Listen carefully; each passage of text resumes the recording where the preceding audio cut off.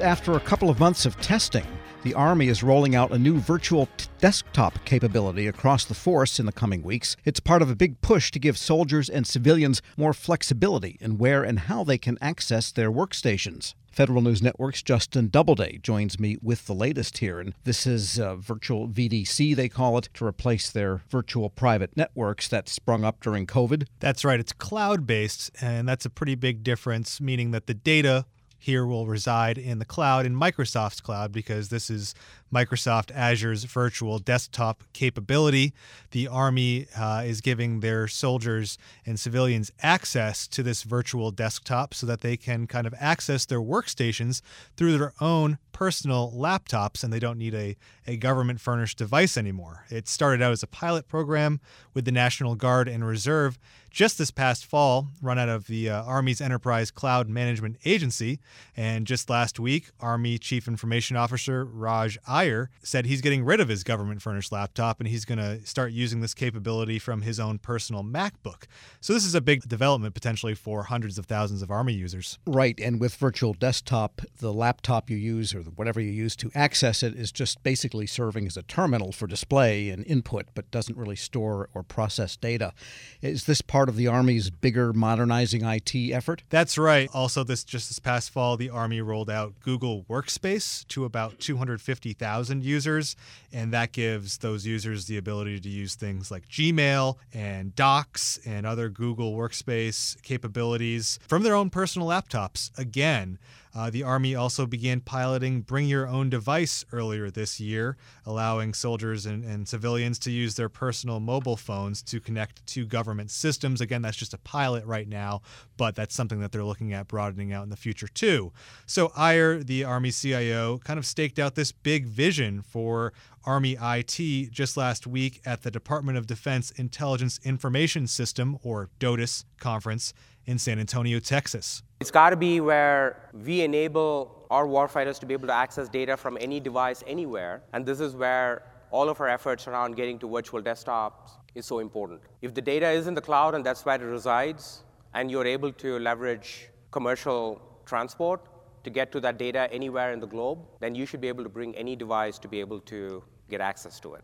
And again, that's Raj Iyer, the Army CIO, speaking at last week's DOTIS conference. And what happens next now? They've got to really scale this up then. That's right. There's a lot of users in the Army, and they're looking to roll this out over the coming year. For more on those next steps, I actually caught up with Iyer on the sidelines of the DOTIS conference in San Antonio. How soon do you think that will roll out to the kind of entire force? So it's rolling out in 2 weeks. 2 weeks. So the infrastructure is all set and ready to go. The early adopters have been on for about a month. I actually came on last night, 2 days ago, to see how well it works, and it's fast. It works really well, and so I have approved it to go Army-wide. We're not forcing or mandating anybody to use it. So what we're hoping is that everybody that has an account today in our Army 365, Office 365 environment will have an account automatically configured. Right, because we're leveraging the same cloud environment to do this. So they have an automatic account already configured, and what we want them to do is to go in, start playing with it, and see how well it works for them.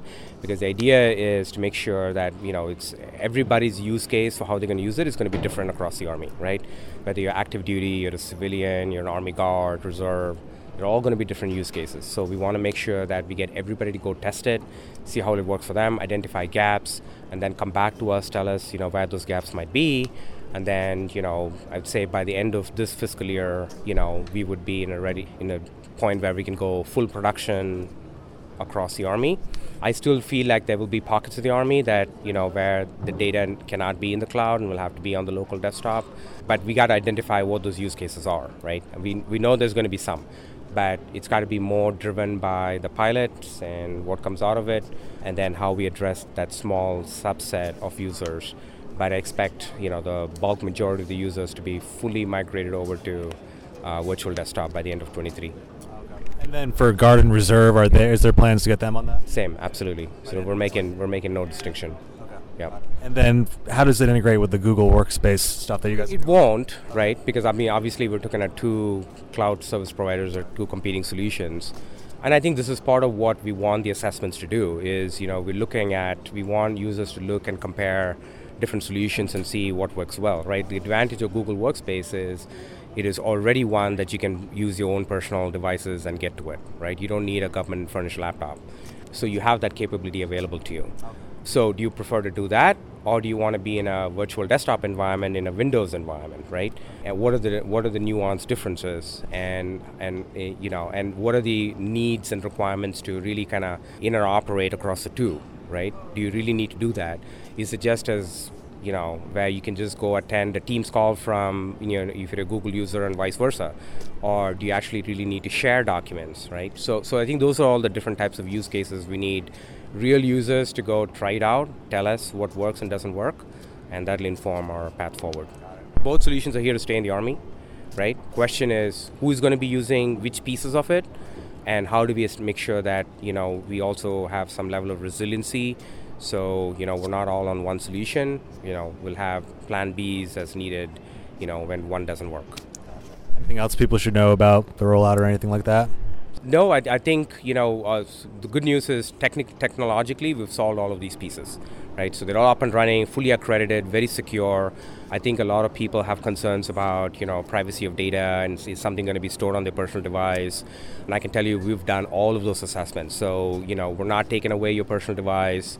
There is there's no question of spillage or any of that stuff happening. The data completely resides in the cloud on both our BYOD solution through Hypori, but also Azure Virtual Desktop. Both solutions, there's no data at rest. And so users should feel comfortable and confident that it's secure.